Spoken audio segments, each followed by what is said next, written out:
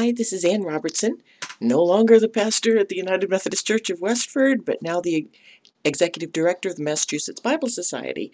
And this is Spirit Walkers. We're continuing what I began at the church.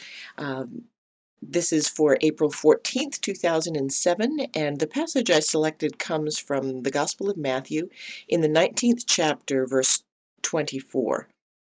Again, I tell you, it is easier for a camel to go through the eye of a needle than for someone who is rich to enter the kingdom of God. I moved this week to a very lovely but much smaller home. I gave away a lot of furniture before I left, replaced some items with similar things that had a smaller footprint, put the rest in the moving van, and set out. Finally, by the end of day 4 in the new place, I could walk from one end of the house to the other without having to move furniture to accomplish the feat. While things still have to be moved in order to sit down in most chairs, things are a bit more together each day. There are a number of items out by the road in front of the house, free to passers-by because I couldn't fit it. More is waiting to go out when those things disappear.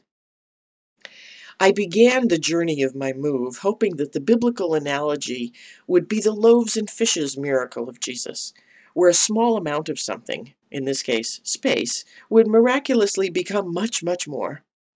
Instead, however, I found that Jesus' teaching about the camel trying to slide through the eye of the needle is actually more apt. Simply put, I have too much stuff.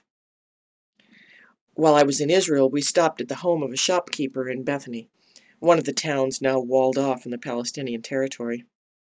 6 people lived in 2 rooms. Not far from my lovely new Boston office, people live in boxes outdoors.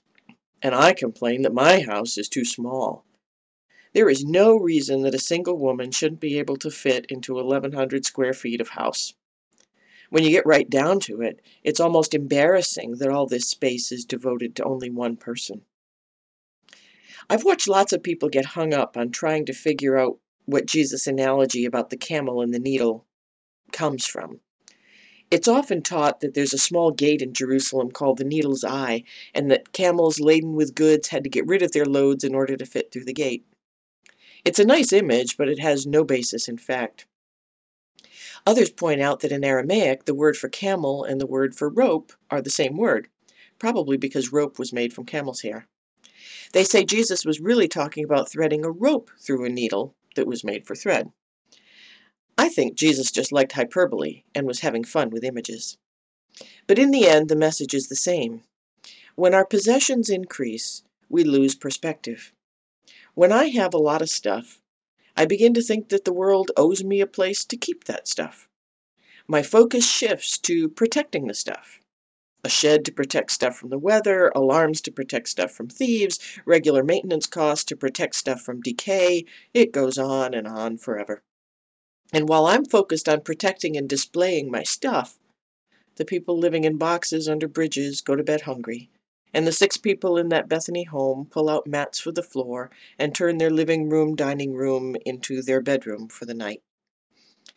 Once Jesus began his ministry, he didn't have a home. He slept at the homes of friends or out under the stars. Foxes have holes, he said, and birds of the air have nests, but the Son of Man has no place to lay his head. That was in Matthew 8:20. Jesus didn't have the distractions of possessions, and was therefore able to keep his focus on God. The more we have, the more preoccupied we become with things other than the kingdom of God. And maybe that's why it's so hard for the rich to enter. Not because God wants to keep them out, but because they've lost sight of where it is. Let us pray. Free me, Lord, from my stuff, and help me to turn my eyes toward you. Amen. Thank you for subscribing to Spirit Walker Devotions. Spirit Walkers comes out each Saturday evening, and you can subscribe to it or my sermon podcasts either through iTunes or at www.annrobertson.com. You can also receive Spirit Walkers as an email and subscribe through the same address.